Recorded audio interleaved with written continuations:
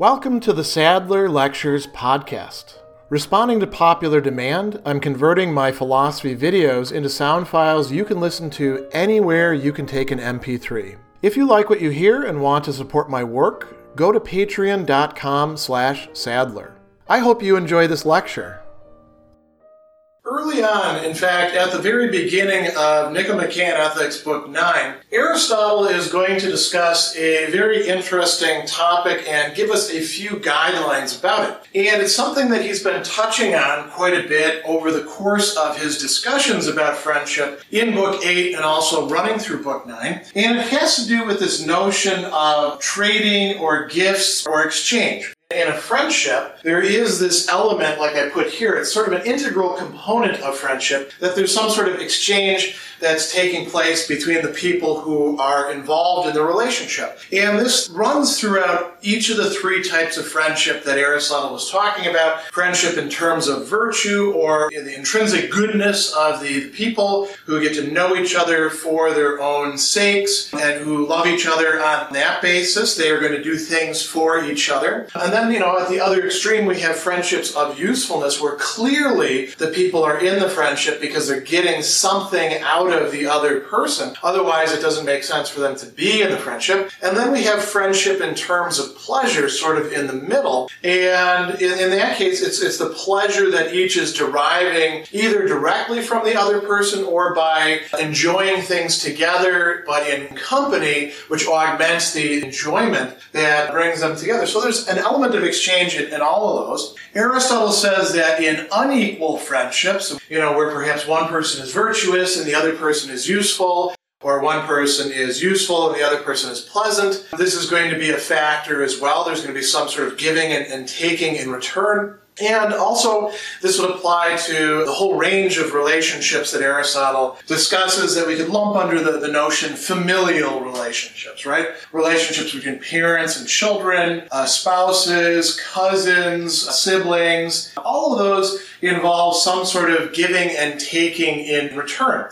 And so the question that comes up is, what provides the measure for it? And Aristotle says if we look at economic exchanges, like a shoemaker and somebody helping to bring those shoes to market, right? There's going to be some sort of exchange. The shoemaker will come to a bargain that he can live with, and the porter will come to a bargain that he can live with, and they will swap things back and forth, goods and services, right? So in a friendship, it's not going to be money, although that functions as the medium of exchange for economic transactions. So what will it be? We could say, as we have in other discussions, that it's affection. It's the feeling of friendship towards the other person. Aristotle says in unequal friendships, the person who is sort of on the lower end, or who is perhaps not as useful, not as pleasurable, not as virtuous as the other person, they can make up for it by providing the only other thing that they have left, which is greater affection for the other person, or perhaps greater honor given to that person. That's something that can equalize the exchange. But at a certain point, people want to know, what am I actually getting out of this to make it fair? And so Aristotle is going to ask this question, what is going to work this way with friends? What will provide the equalization of value, you might say?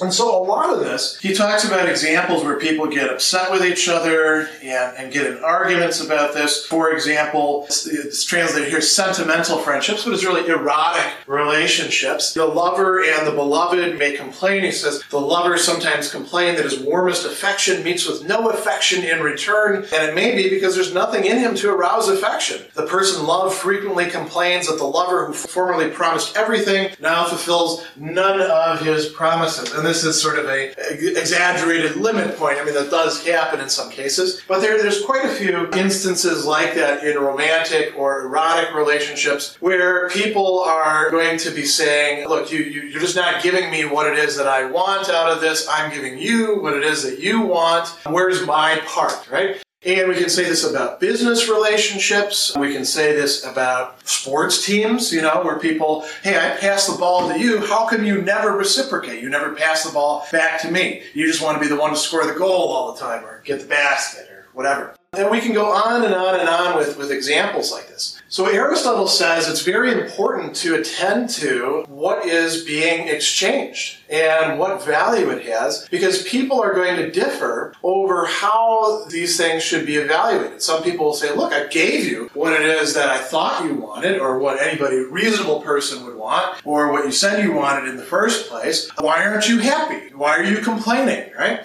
And so Aristotle gives us some useful guidelines here.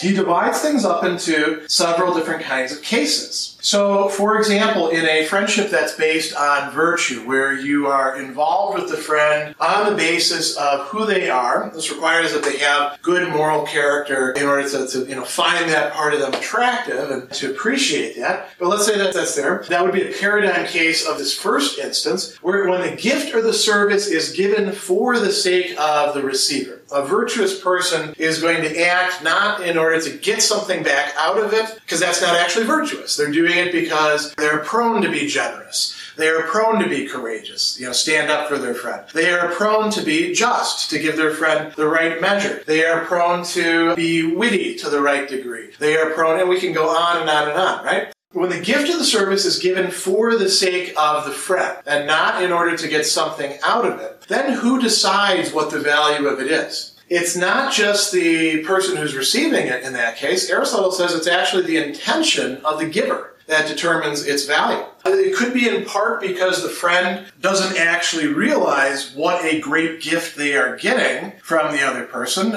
When we talk about unequal friendships in terms of virtue, the virtuous person acting in relation to the friend who is friends with them because they admire the virtue that person has, but the friend who is only pleasant or useful, or perhaps is just a family member and is neither pleasant or useful. In those sorts of cases, the person who is receiving the gift, the service, the benefit, may not actually realize what it cost, or what the extent of it is, or how valuable it really is for them.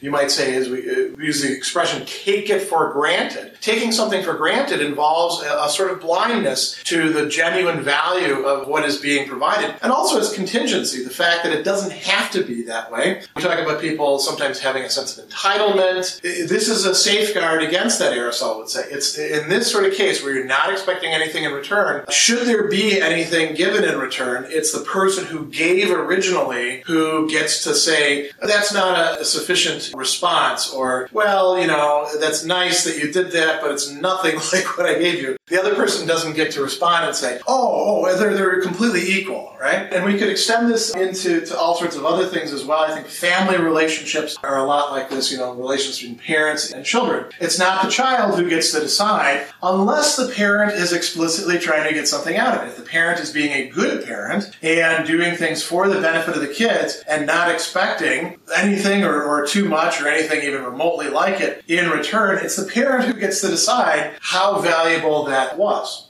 Now, in other cases, when there is an expectation of giving so that you get something back, of reciprocation, if not complete reciprocity, then who gets to decide? It's not the giver. In that case, it's either both parties work it out together, or if they can't work it out, the tiebreaker gets to be the person who receives the benefit. This is a really great idea, because this precludes people giving things to other people and then saying, oh, hey, I gave you that, and that's valuable to me, so it should, of course, be equally valuable to you, so you need to give me something in return. The receiver could say, I didn't ask you for what you gave me. As a matter of fact, your gift came with too many conditions, too many strings. I don't want it. Why are you giving this to me? Or they can say, you gave that to me, but it came at the wrong time. It wasn't helpful when you gave it to me. Or it was too early. Or it wasn't the kind that I needed. Or we could think about all sorts of ramifications of this in terms of the gift giving that goes on during the holiday season. And, the fact that people sometimes get a little bit upset when they see somebody exchanging the gift, right? Why does somebody exchange a gift? Well, it could be because they're really hard up for money and they need the money, in which case, if they're really that hard up and you're their friend, you probably want to help them out. But it could be because you gave them a gift that they simply don't want. They've already got a duplicate of it. Or they don't think that it's something that suits them. It's something that you like, but they aren't really interested in. So Aristotle says that it is the person who receives who gets to determine the value of what it is that they receive. We might also think about re-gifting in this way, right? Sometimes there's like re-gifting that goes on like an entire chain, almost like these chains these necklaces in the South Seas that would circulate around that Marcel Mauss writes about in the book The Gift. Sometimes things like that happen with Secret Santa or in families. But in any case, that's the criteria here. The receiver gets to decide what counts as a valuable gift or not. And they get to decide what they should reciprocate with, what would be of equal value. Now, Aristotle does have one proviso in here that is extremely important.